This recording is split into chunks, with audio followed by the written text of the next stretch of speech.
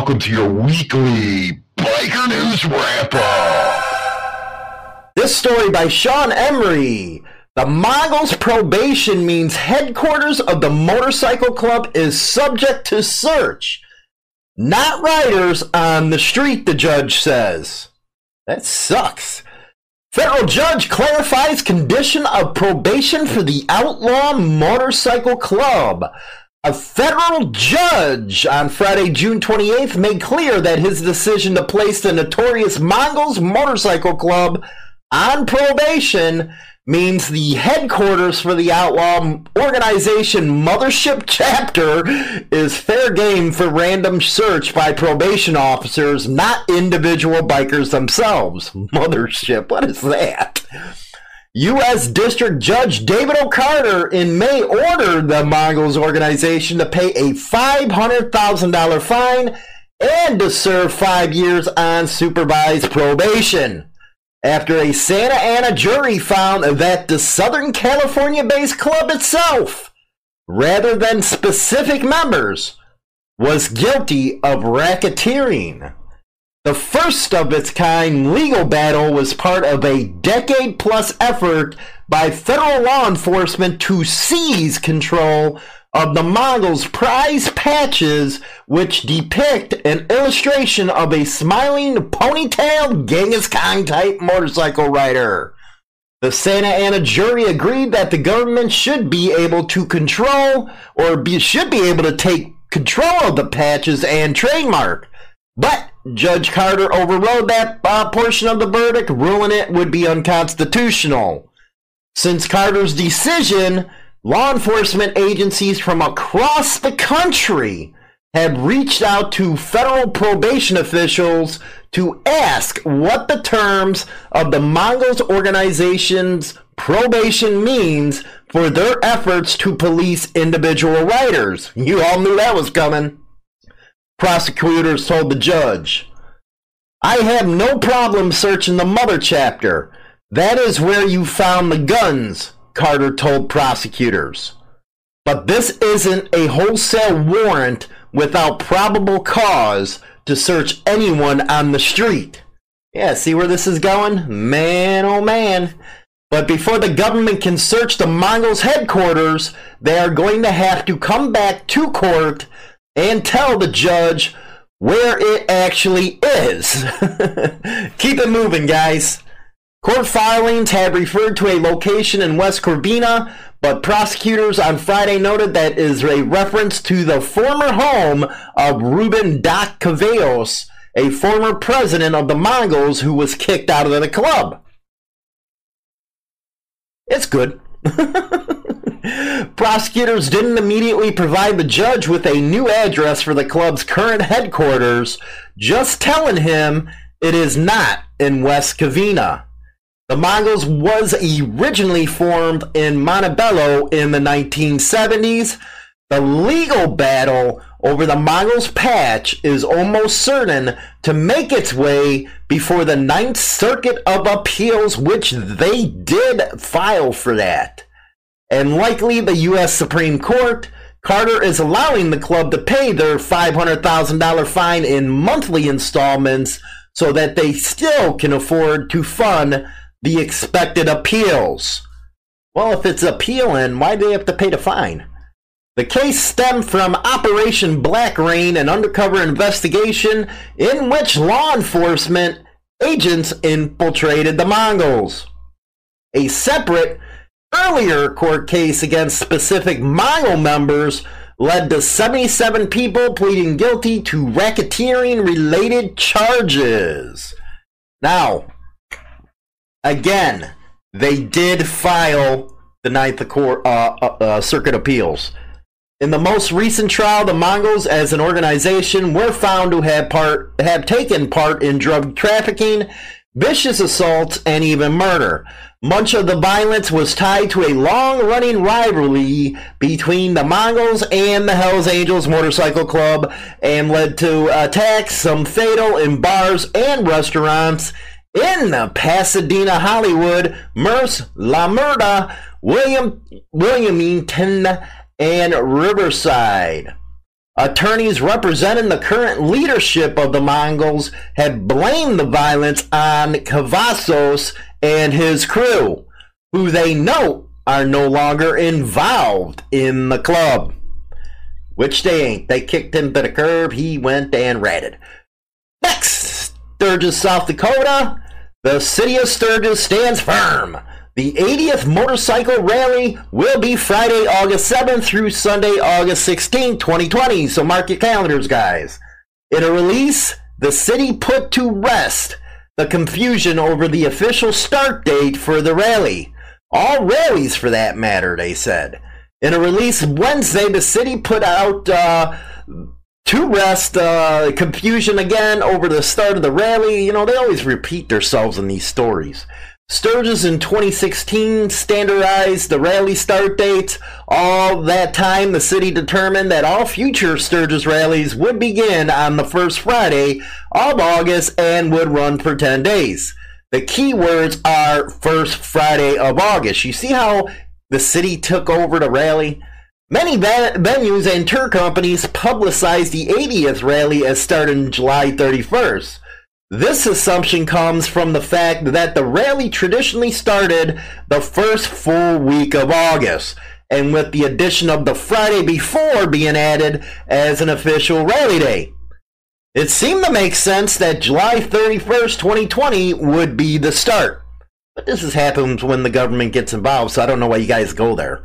What many people forgot about was the first official day has to be in August. Next year is the first time since 2016 that the Friday before the full week of August is in the same month. The first Friday rule was instituted to keep the rally from creeping too far into the main tourism season. I didn't even know that. I am going to go there. According to Sturgis City Manager Daniel Isley, before the change, people in the tourism industry voiced concern about the rally starting in July during the prime family season of tourism. Without that rally, your little Sturgis ain't nothing. Rush No More RV Resort and Campground owner Edwin Miller is disappointed with the August 7th start date because he has already booked a couple of dozen customers at his campground. He said you just can't tell customers to change their plans. Well, that's what happens when you guys let the city of Sturgis take over the rally. You can't ask people who are coming from Europe or the Far East to change their flight reservations and everything. I mean, I guess you can ask them, but they'll pay a penalty and we would have to pay a penalty. Miller said. This is the campground owner. Miller said by starting later in the month, it will end up hurting the city's revenue, and all we know it's about the city's revenue. He said some children may start school in mid-August, which could lead to fewer people attending the rally. Personally, I think nobody should go to that stupid rally, but that's just me. However, Miller said several business owners, including himself, are thinking about just sticking with their own schedules despite the official date. Yeah, I think you should. Who cares what the city has to say? Party it up. Anyway, Randy Ledlow, the Ohio Senate balked at mandates in a House-passed budget to provide, and this one pisses me off, workers' compensation for first responders diagnosed with PTSD, and to make sure all injured workers declare their immigration status. With those and other policy measures stripped from the bill, the Senate voted unanimously Thursday to approve the budget of the Ohio Bureau of Workers' Compensation, which is funded by employer premiums. But here's where it gets messed up. But minutes later, House Speaker Larry Householder said his chamber will not concur with the Senate-passed bill, requiring a conference committee to reach an agreement. The Glenn Ford Republican said he has prepared an amendment to extend the workers' compensation existing budget for another 90 days. The current 2-year budget expires Sunday. They pulled all of our language out, Householder said. pointing in particular to post-traumatic stress disorder being covered for first responders. This is an issue in the state that's had been debated for a number of years. I don't think there is any more debate to be had. You know what? First responders, they need to get what they need to get. He also was displeased with the Senate killing provisions to more clearly distinguish independent contractors from employees. Senate President Larry Oberhoff of Medina indicated he personally supports PTSD coverage for police officers, firefighters, and others, even not accompanied by physical injury. For developing a psychiatric disorder after experiencing or witnessing a traumatic event on the job.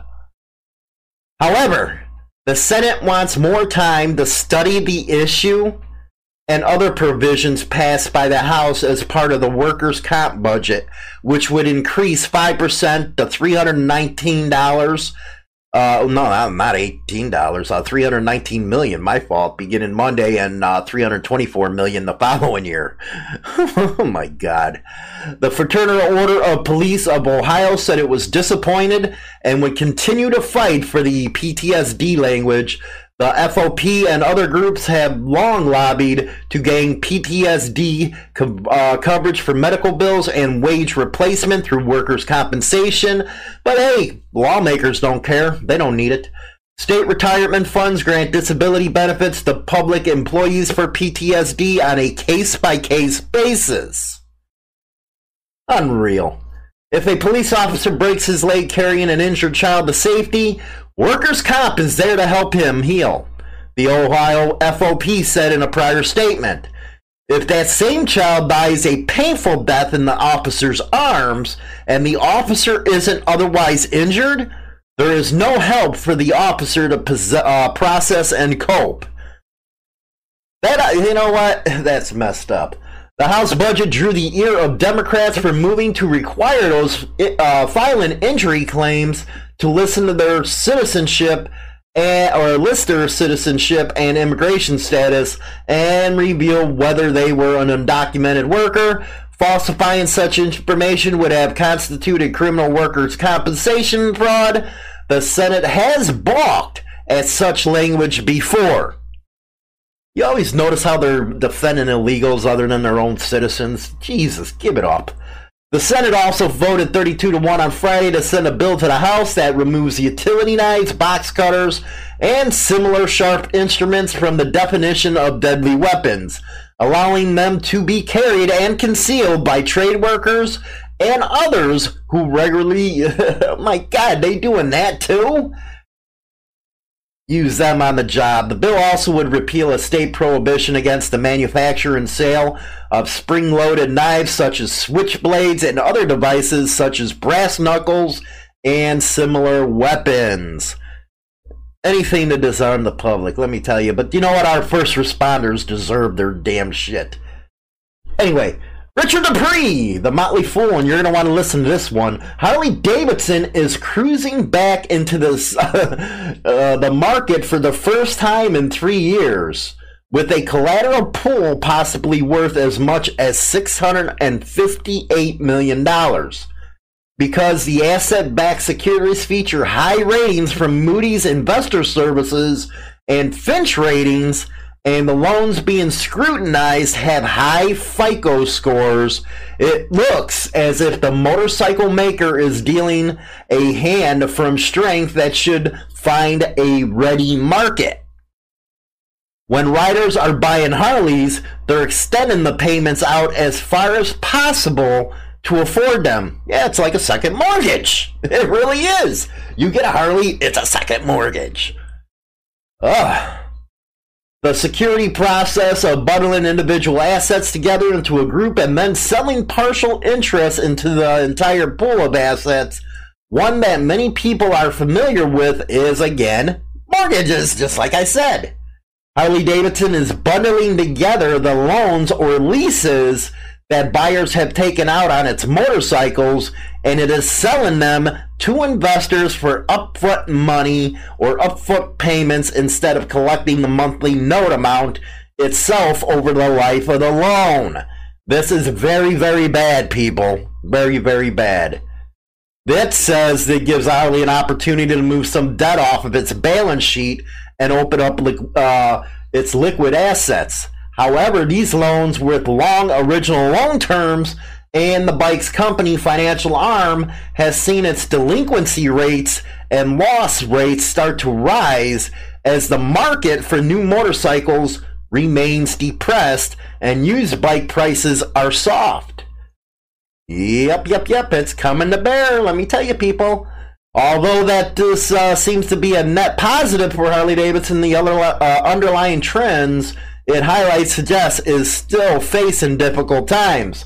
According to a pre-sale report from Moody's, the pools of securities had loans with an average balance of over $15,800, a weighted average borrower FICO scores of 757, and an average APR of 6.64%. The total value of the loans is well above the $302 million mark Harley did the last time it was in the market in 2016, and FICO scores are higher too. There has, however, been a slight increase in the average length of the original loan terms from 70 months to 71 months, with less than 2% of the loans having under 4 years remaining. Well, yeah, you got to bring your loans out because you can't afford the damn bikes. They're too expensive. The problem is that a 6-year loan is a very long time for a motorcycle because it indicates the buyers can't readily come up with a down payment to lower the principal. Instead, they're extending the terms to reduce their monthly payments. It results in paying much more for the motorcycle over the repayment period. Well, we all know that. And it also means the buyer owes a lot more than the bike is worth for an extended period of time. That's why you always buy used, man. Don't buy these new bikes. Buy them used. Loans in the pool from 61 months to 72 months account for 36% of the total, while 73 to 84 months, 7 years, make up 28%. So even well-qualified buyers are extending payments well out to the future. Harley in a mess as always, and a mess as always. That's what that company is. If you're looking for up-to-date biker news, then Insane Throttle is the place to be. Daily editorials and news that is dedicated to the biker scene. Come on over and join the #1 internet biker news site at HarleyLiberty.com. Hi, this is John with Exit 27, and you're listening to Hollywood on Motorcycle Madhouse. Want to hear more of our music? Head on over to Spotify or iTunes. The #1 internet biker radio show is now available on Spotify and all major platforms, including iHeartRadio, iTunes, Stitcher, and more. Don't forget to become a subscriber on any one of these platforms so you can be notified right away when our weekly episode is uploaded so you never miss an episode. Let's go. Carlin Dunn dies in the Pikes Peak Hill Climb by Andrew McClellan. Peaks Pike, Colorado. Motorcyclist Carlin Dunny has died after a crash during the Pikes Peak International Hill Climb. Dunny was 36, was just short of the finish line when the crash happened. Ambulance left the summit right after the crash and took Dunny down the mountain. At about 3:40 p.m., Ducati issued a statement saying Dunny passed away. Our thoughts are with his family. The crash happened at about 10:30 a.m. There are no words to describe our shock and sadness. Carlin was part of our family and one of the most genuine and kind men we have ever known. His spirit for this event and love of motorcycling will be remembered forever, as his passing leaves a hole in our hearts, said Jason Chinook, CEO of Ducati North America. It's not clear yet what led to the crash. Dunny had won the motorcycles division in 4 previous hill climbs, and his qualifying time for the 2019 running was the fastest in his division. He was largely expected to take the top finishing time for motorcycles. He had given an interview to CNN this week about his quest for his 5th title. Dunny's death is the 7th in the history of the Pikes Peak International Hill Climb. So sad, so sad. Ruby Gonzalez, the trial of a San Gabriel man accused in the 2014 fatal shooting of a Panama SWAT officer, ended in a hung jury on Friday, June 28th. After deliberating for nearly a week, jurors acquitted 41-year-old David Martinez of first-degree murder, but deadlocked on second-degree murder, with 3 voting guilty and 9 voting not guilty. Police officer Sean Diamond, 45, was shot on October 28, 2014, while he helped serve a search warrant in the 100 block of San Marino Avenue in San Gabriel. He died the next day of his injuries. Martinez testified at trial that he fired a warning shot at what he thought were fellow Mongols members trying to break into his home. Joy Diamond, who is the mother of the slain officer, declined to comment on the verdict, but volunteer victims advocate Tina Yamashiro said Joy Diamond was devastated. We are disappointed with the outcome. The police chief, Michael Aliveri, said, but not disappointed at all with the professional work done by the LA County District Attorney's Office and the homicide detectives from the Los Angeles County Sheriff's Department, who have all worked tirelessly on this case. He goes on to say, we are hopeful there will be a retrial, he said, which everybody knows there's going to be. The decision on whether to retry Martinez will be made at a later date, said Los Angeles County District Attorney spokesman Greg Reisling. It wasn't clear if Deputy District Attorney Jock Garden or Deputy Public Defender Brady Sullivan asked the jurors why they voted how they did. Garden declined comment, while Sullivan could not be reached. Our office declines further comment, Reisling said. Superior Court Judge Charlene F. Alamato ordered Martinez to return July 11th to the Clara Shortridge Foltz Criminal Justice Center in downtown Los Angeles for a hearing on motions in the case. On the day Diamond was shot, a multi-agency operation targeting the Mongols Motorcycle Club was serving 7 warrants.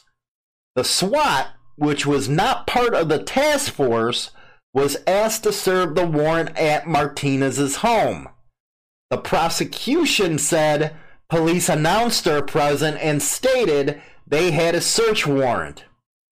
Diamond and Sergeant Richard Aguilar were assigned to breach the screen door, and they did, using 2 tools. Diamond, who was holding one of the tools, had his back turned to the doorway when Martinez's father, Artero, opened the front door. Martinez fired a 12-gauge shotgun, hitting his father in the arm and Diamond in the back of the neck. The slug severed Diamond's spine and damaged his jaw and tongue. They go on to say the defendant shot Officer Sean Diamond while his back was to the defendant, while Officer Diamond's gun was in his holster. When Officer Diamond was walking away from the defendant, Garden said during closing arguments, Officer Diamond posed no threat to the defendant, 0 threat. After the shooting, Martinez apologized to the officers and entered the house and said he thought it was fellow Mongols members at the door.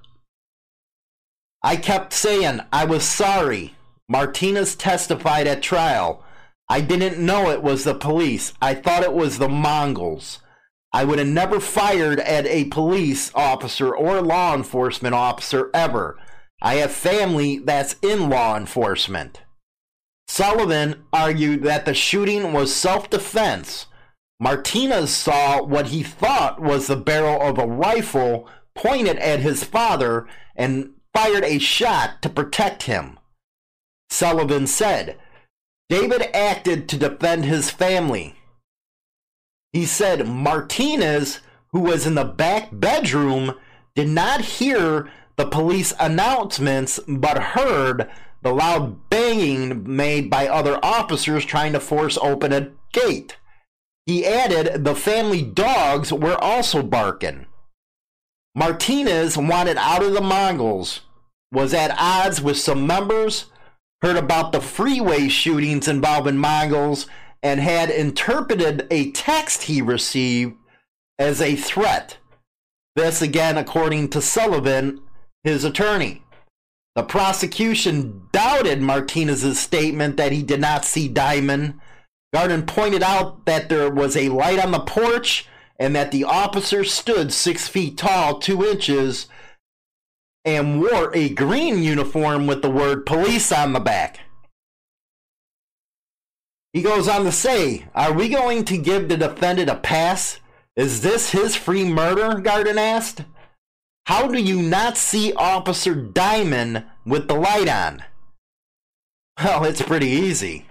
The prosecution also argued that Martinez was a liar who changed his story depending on the audience. At the Montebello jail, Martinez told a fellow Mongols member he shot an officer in the face because the officer blasted his father, Garden said. Wonder how they found that out. Martinez then said he didn't fire the shotgun during a November 7, 2014 phone call to his mother and another relative, according to the prosecution. In 2015, Martinez told a friend that his public defender wanted to call the shooting self-defense, the prosecutor said. Garden said Martinez lied about fearing the Mongols and said the San Gabriel man remains a member of the group. He said the Mongols' national president and other members deposited money in Martinez's inmate account in county jail. Garden also played phone calls between Martinez and Mongols members that occurred while Martinez was in county jail. You guys do know they record everything. Really, they record everything, these people in jails. Anyway, Christian Harley-Davidson has announced plans to develop a new low-displacement model motorbike that will be offered in China by the end of 2020. The new model is a 338cc water-cooled parallel twin scrambler that will be co-developed with the Chinese motorcycle company. It's a 338cc. The Harley-Davidson and the Chinese company premium 338cc displacement Harley-Davidson motorcycle will first go on sale in China, with other Asian markets to follow after. The famous American motorcycle company chose China based on its established supply system and its experience in developing premium small displacement motorcycles. The collaboration is part of Harley-Davidson's More Roads growth plans that they hope will see the motorcycle company grow its international business by 50% of annual volume by 2027. The company hopes this move will also see more customers opt for their more traditional models, as well as the new displacement Chinese model that will be offered.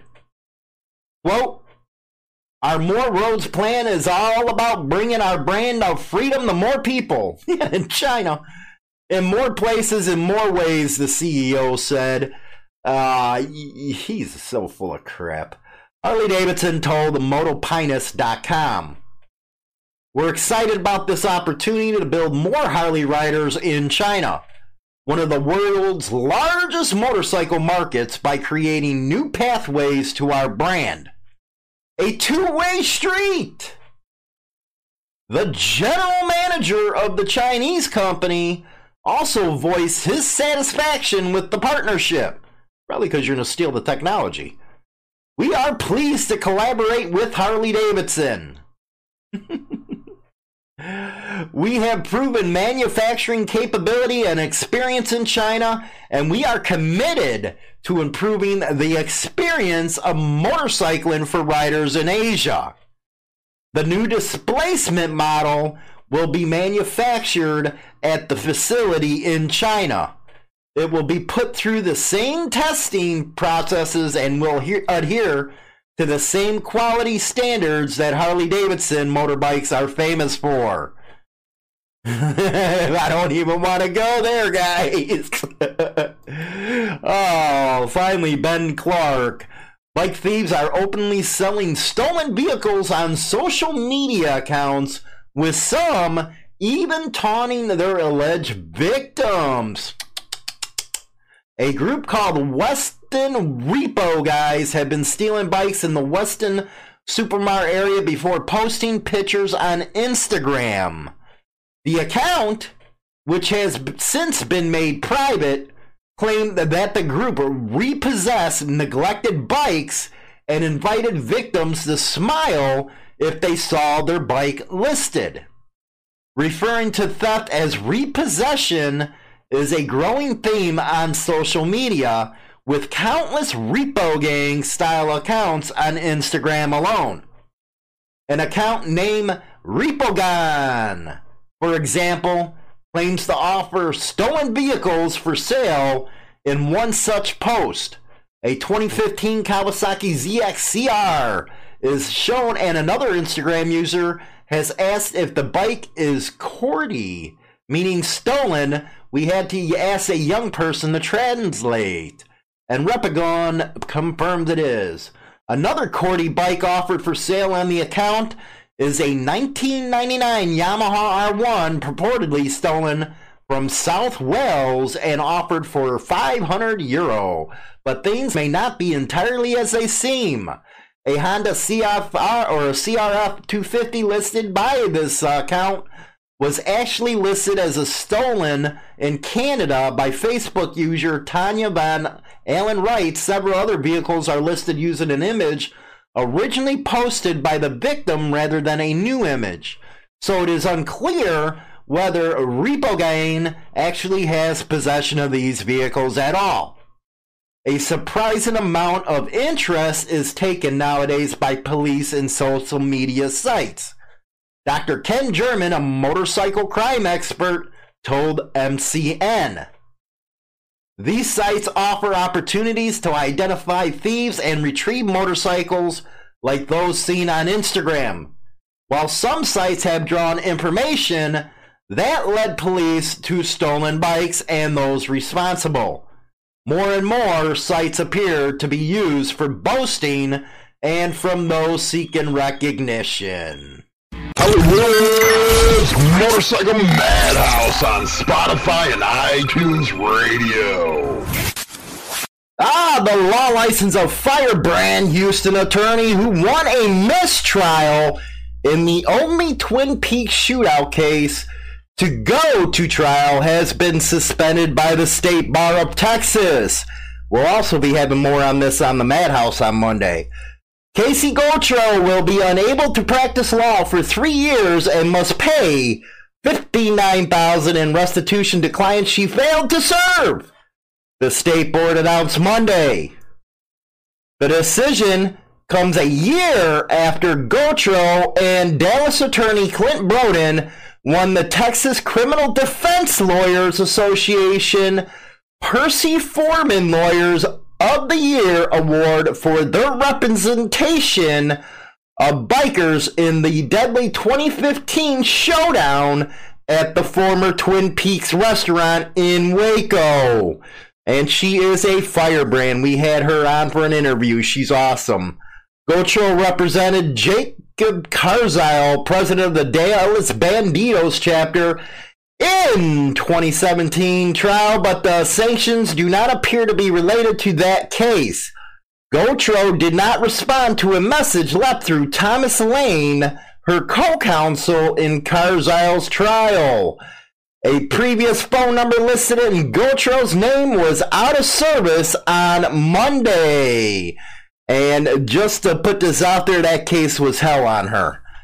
During the Carzyle proceedings, Gautreaux and former McClellan County District Attorney Abel Reyna's office constantly butted heads over defense access to evidence in the case.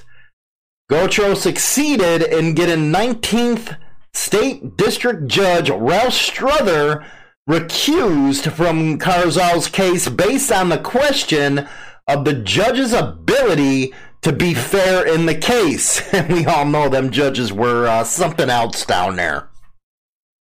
Carzyle's trial was delayed on at least 3 occasions after Gautreaux uncovered evidence that Reyna's office should have turned over to the defense before trial, but did not do so. Yeah, we know how Abel Reyna was, don't we? During one of the revelations, an angry Gautreaux stormed out of the courtroom during a break, calling back over her shoulder that the DA's office failure to disclose evidence was criminal. You can actually see that on YouTube of that. Carzyle's trial ended in a mistrial in November of 2017 when the jury could not reach a unanimous verdicts in any of the 3 counts against Carzyle. Prosecutors have since dismissed the charges against Carzyle and the other 154 bikers indicted in the deadly shootout that left 9 dead and 20 injured.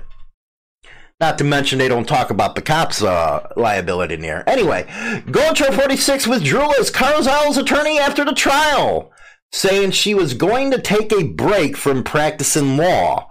She insisted there was no conflict between her and Carzyle, but she said she handled the case for free, was only paid $8,000 for a portion of her expenses and fees from a Bandidos defense fund, and just could not afford to take on a retrial.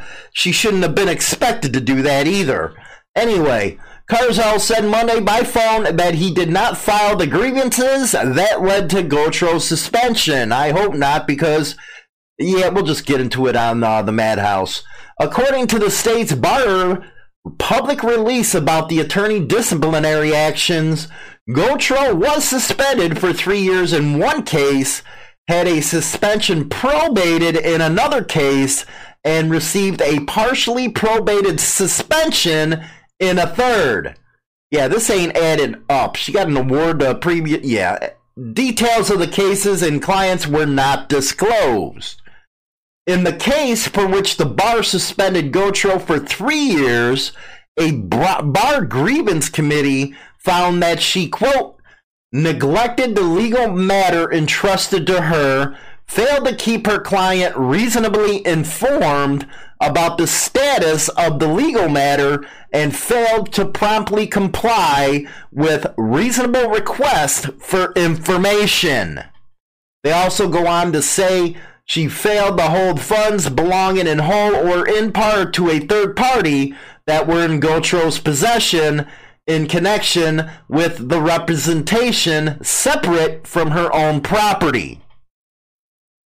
Something fishy going on in the background, and it ain't her. To properly deliver to a third person funds that they were entitled to receive. Also, the bar charged that upon termination of representation, Gautreaux also failed to refund advance payments of fees that had not been earned, and failed to timely respond to the Office of Chief Disciplinary Counsel. Why? You guys are all stacked on, again, Monday. We'll talk about this. In that case, Gautreaux was ordered to pay $40,000 in restitution and $895 in attorney's fees and expenses. In the case in which the state bar suspended her license for 6 months and probated the remaining 6 months, The allegations were nearly the same as the other case. Gautreaux was ordered to pay $9,000 in restitution and $816 in attorney fees. Notice how they're just leveling them fees up? In the case that was fully probated, the bar charged that Gautreaux failed to keep her client informed, which I really doubt. Failed to return papers and property to her client after her termination, and failed to refund payments she had not earned. She was ordered to make $10,000 in restitution and pay $1,734 in attorney fees. Again, we will have more about Casey on Motorcycle Madhouse about this. Now, from Fox News, and this is awesome news for everybody out there, a jury found decorated Navy SEAL Edward Eddie Gallagher not guilty Tuesday on almost all charges he was facing, including murder and attempted murder in the killing of a teenage Islamic State member in Iraq. That is awesome. Awesome stuff. Not guilty. Awesome. Gallagher was accused of stabbing to death a 15-year-old ISIS fighter in 2017 and posing with the corpse for photos. They did a lot worse than the other wars, let me tell you.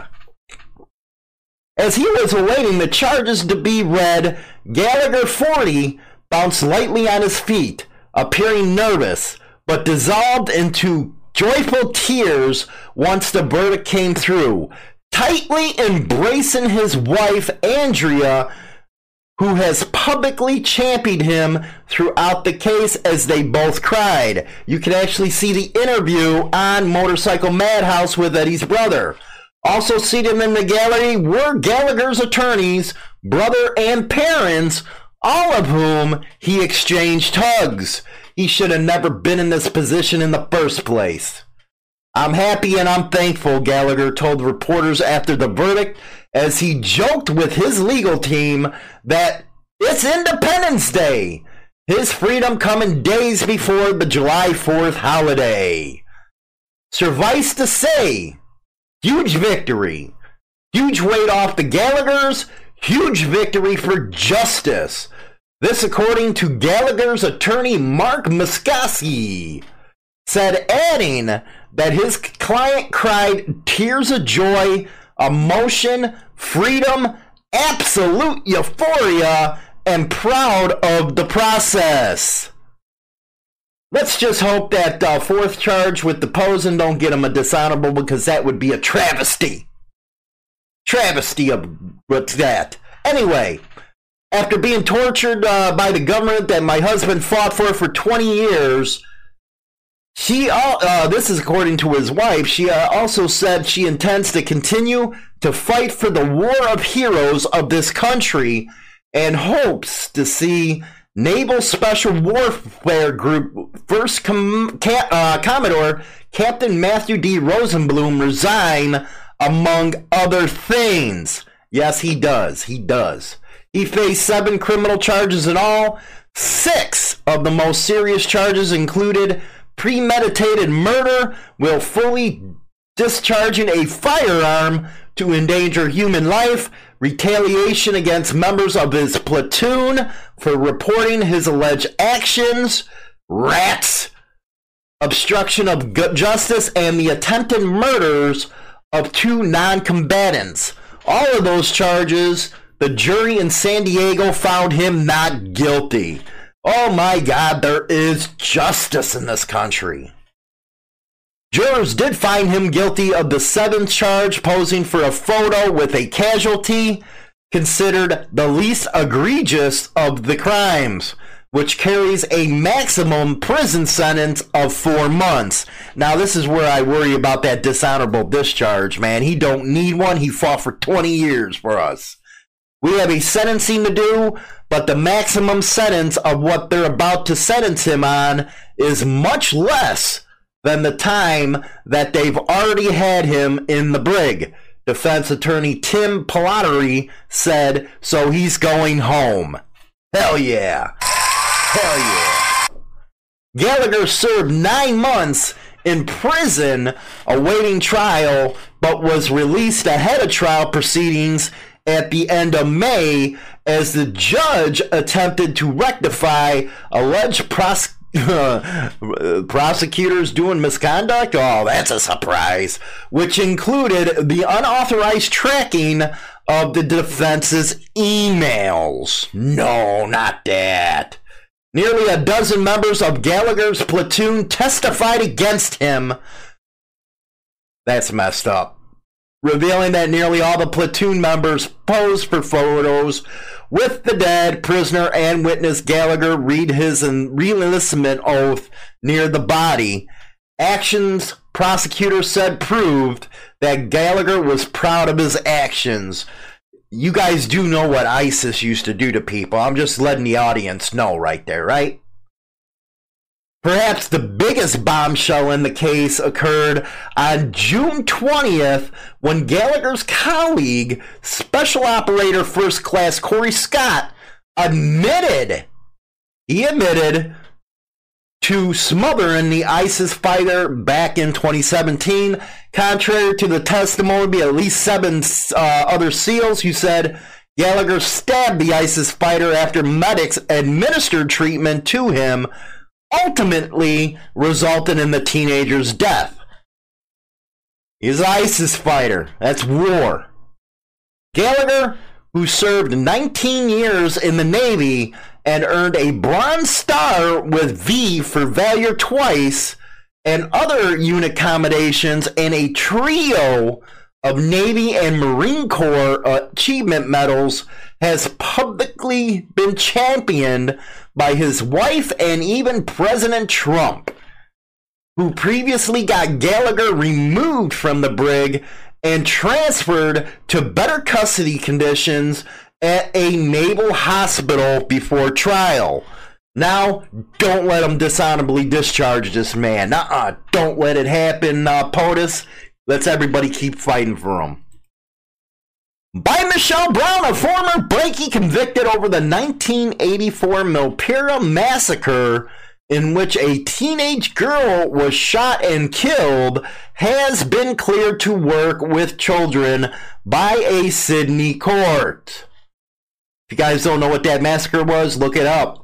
The man, who can only be identified as DPO, was at the shootout between members of the Comancheros and the Bandidos Motorcycle Club, which left the girl and 6 bikies dead and many others seriously injured. He had become a club member just 2 weeks before the deadly shootout at the Viking Tavern in Milpera in Sydney Southwest. This was during the 80s.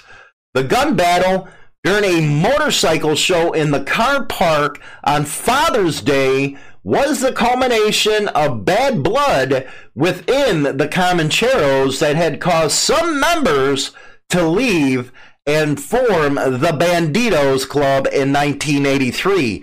They actually got a series on YouTube about this. DPO was among 43 people originally charged with 7 counts of murder under the doctrine of common purpose. Don't know what that is. Gotta ask an Aussie. Charges against 10 were subsequently dropped, and it became the longest joint criminal trial in the state's history. In a judgment, the Administrative Appeal Tribunal, guys, on Thursday ruled his conviction over the 14-year-old girl's death should not disqualify him from being granted a working with children clearance. And they got a lot of weird laws over there in Oz. The court heard DPO did not accept his conviction for affray and manslaughter arising from the September 2nd, 1984 massacre. The applicant has yet to recognize the seriousness of his conduct or accept responsibility for it, the judgment said. Instead, he has a long-standing sense of injustice and anger about what he perceives to be misconduct, victimization, and injustice.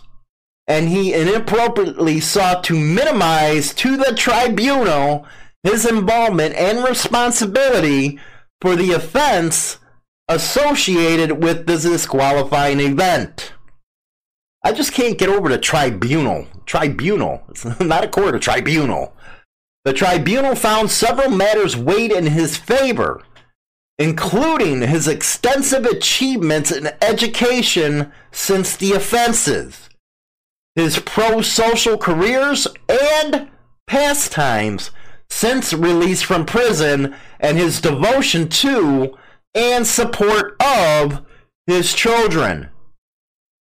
DPO, who represented himself before the tribunal, was seeking the clearance to be able to continue to coach junior rugby union teams. So this was all, okay, I get it now. I get it.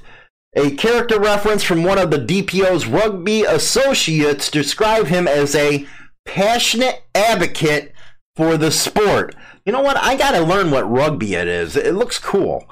In his role as a coach, I personally witnessed DPO shape what could have been described as a bunch of highly charged, inexperienced individual ball runners into a cohesive and effective team of extremely lovable boys.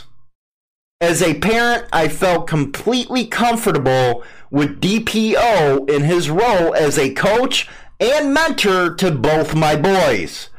The office of the guardian or the children's guardian was restrained by legislation from granting the working with children clearance, but supported DPO's application for a court order to enable one to be granted. That's good news for him, man. Sounds like he's getting his life turned around and stuff like that. Ladies and gentlemen, may I have your attention, please? Need your daily dose of biker news? Then what are you waiting for? Visit HarleyLiberty.com and keep up to date with all the happenings in the biker scene. And wait! There's more. Insane Throttle Biker News is now on Instagram. Come on over and give us a follow and get special video content not seen elsewhere on the net. Just type in Insane Throttle Biker News in the search bar. In your face, all over the place. We're online 24/7. 24/7. Josh Wood in Laconia, New Hampshire. He's their man. Why do bikers love Trump so much? There he is, the President of the United States, sitting astride a motorcycle in a leather jacket in front of the Capitol, a rifle in hand. There he is again, once more, leather-clad, both of his middle fingers extended as he stands on the southern border. The words written on the t-shirts and denim vest alongside the imaginary biker version of Donald Trump exude similar vibes. Finally, someone with balls. Talk shit, spit blood. Trump 2020, the wall is coming. At Laconia, New Hampshire's annual Motorcycle Week, the oldest such rally in the nation, apparel supporting Trump is on sale everywhere you look. Liam Andrews, an 18-year-old who was working at a vendor tent that had perhaps the most formidable showcase of Trump shirts, doesn't care much for politics. But he does know one thing. The Trump at its core, American biker subculture is rooted in the ideal of rebellion. Against society's norms and against authority, it is a brash individualism of saying and doing what you want despite what others think. In Trump, many bikers have found an unlikely idol, a non-biker real estate billionaire who nevertheless paints himself as a rebel, outsider, and disruptor. I think they like his crudeness, his rudeness, said Bill Thompson, a long-life biker who's a professor of sociology at Texas A&M Commerce, where he studies motorcycle culture. You gotta study it. At rallies like Laconia, where tens of thousands gather along the shore of Lake Winnipesaukee every June, support for Trump is easy to find. For most of the summer, Laconia's Weirs Beach is a family-friendly destination, a time capsule of nostalgia, replete with arcades, a lakeside boardwalk, and one of the nation's few remaining drive-in movie theaters. But for a week, every June, Weirs Beach is transformed as bikers descend here for the largest motorcycle rally in the Northeast. The language is foul. The wardrobe is leather, engines are loud, as is the music, booze flows freely, tents sell chaps and vests with gun pockets. You can smoke where you like for the most part. There are daily wet t-shirt contests in the most raunchous bar. Men pay women in lingerie to spank their bare bottoms with a paddle, and for a state so far north that it borders Canada, there are a surprising number of Confederate flags on clothing. Oh my God, there's that. A sign of the links some bikers have with white supremacy. You are so full of crap. By and large, bikers are an aging demographic, and at times it can feel like spring break for baby boomers, a time and place where the generally accepted rules of society do not apply. You can tell who's writing this, right? Shirts sell more than anything else. By the time Laconia's Bike Week came to an end last month, his store had sold out of its most popular t-shirt, which read, Trump 2020, because blink your feelings. Most of the bikers here hate liberals, he said. Well, yeah. It is among these holdout rebels that Trump has found a wellspring of support. Personally, I think it's because he's for the commoner. He wants to make sure everyone gets a fair shake, says Vince Kenyon, 53, who was wearing a leather Bikers for Trump vest while smoking a cigar. When they see someone doing good, bikers will come together and support that person. Others echoed that sentiment.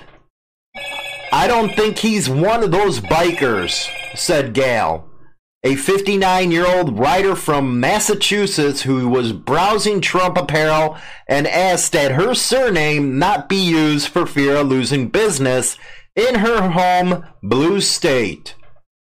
He's just in touch with the blue-collar people. While Thompson sees reasons as to why bikers are attracted to Trump, he says the overall support still seems somewhat baffling. Only would it be to a liberal. I would almost guarantee you Trump has never even sat on a motorcycle in his life, he said. Yet you go to a rally and these badass bikers are wearing t-shirts, they've got stickers, caps, and decals. He's their man. Back when he was still the host of The Apprentice, Donald Trump actually did sit on a bike when the bike makers from the Discovery Channel show American Chopper made him a custom motorcycle. Predictably, it was gold and had his name on it. However, Trump is admittedly not a biker, and in 2017 recounted how he turned down an offer to ride Harley-Davidson bikes brought to the White House by the manufacturer. Other politicians have more actively engaged the biker lifestyle.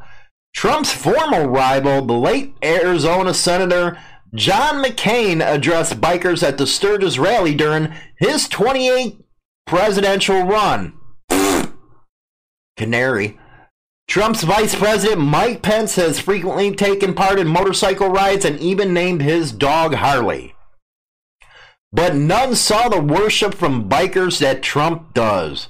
It's all about attitude, said Randy McBee, an associate professor of history at Texas Tech University and the author of Born to Be Wild, The Rise of the American Motorcyclist.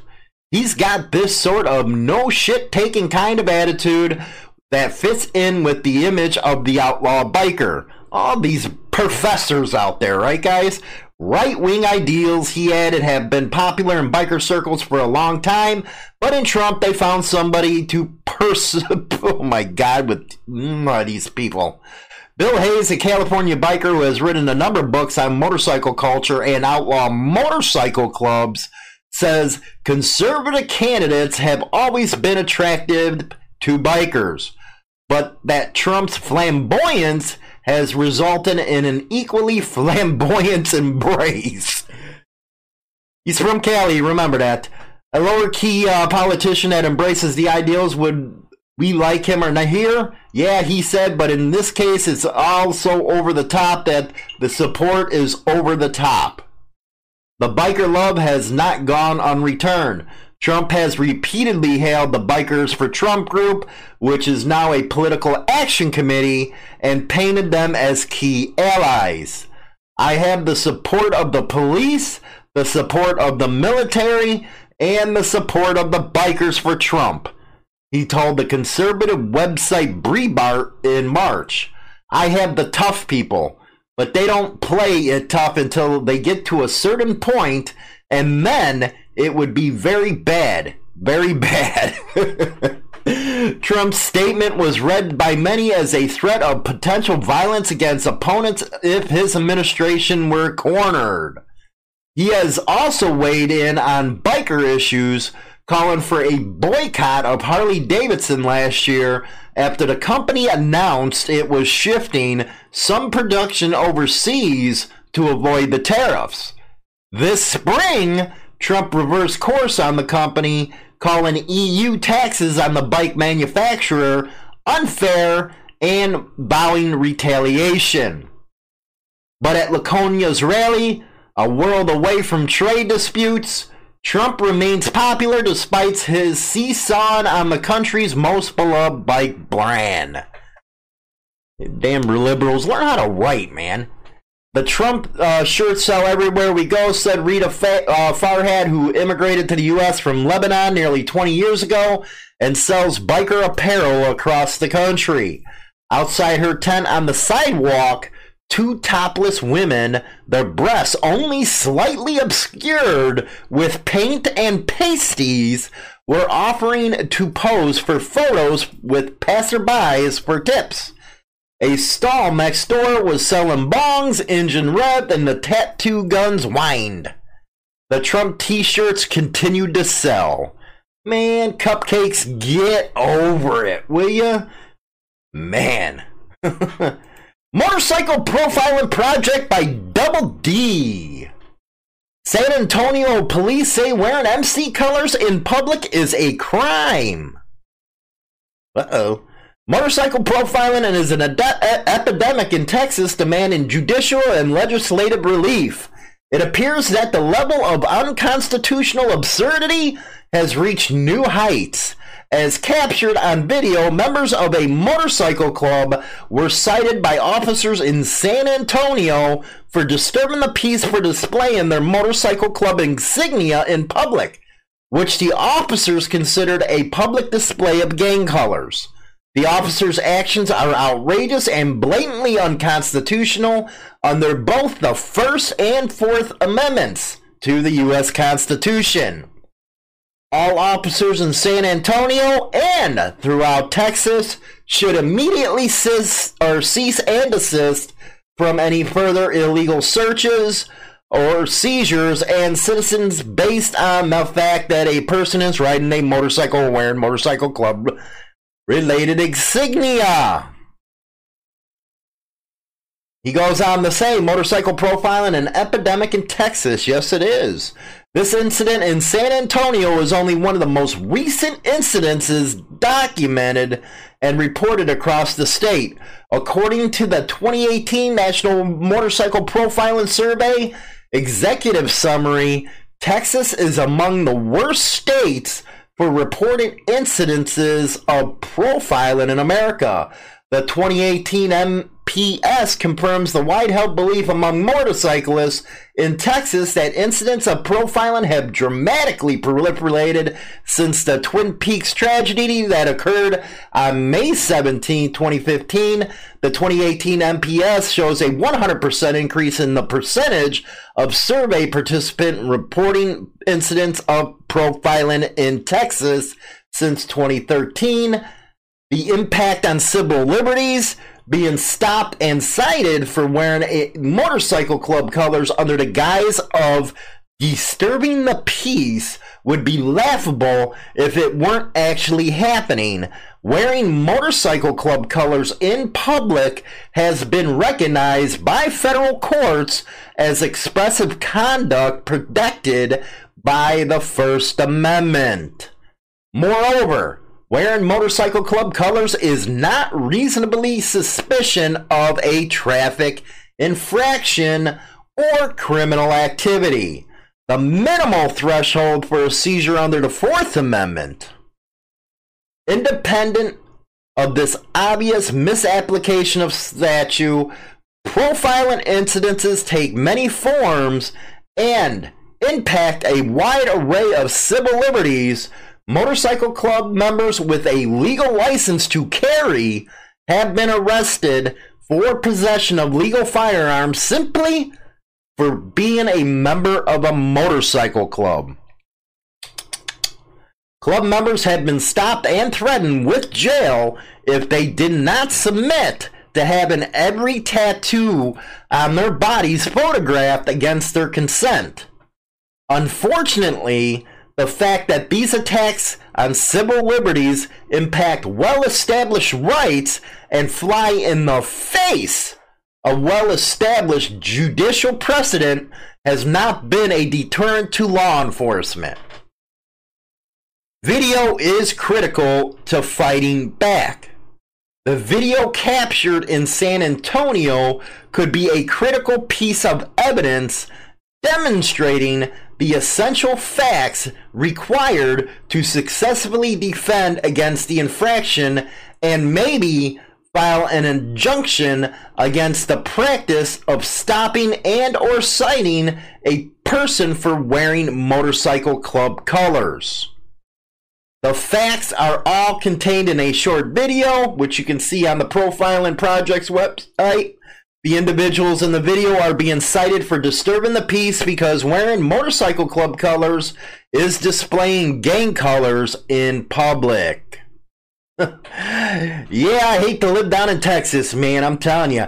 For a state that's supposed to be so free, yeah, it's not so free down in Texas, man. Not so free. Anyway, that is your biker news, and with that, I'll catch you later. Well, that's it for this week's episode of Motorcycle Madhouse. Don't forget to go over to Insane Throttle's new YouTube channel and also get your daily dose of biker news every morning at HarleyLiberty.com. If you haven't done so already, go like the new Motorcycle Madhouse Facebook page. And until next week, I'm James Hollywood Machikari, and remember, keep that throttle cracked wide open.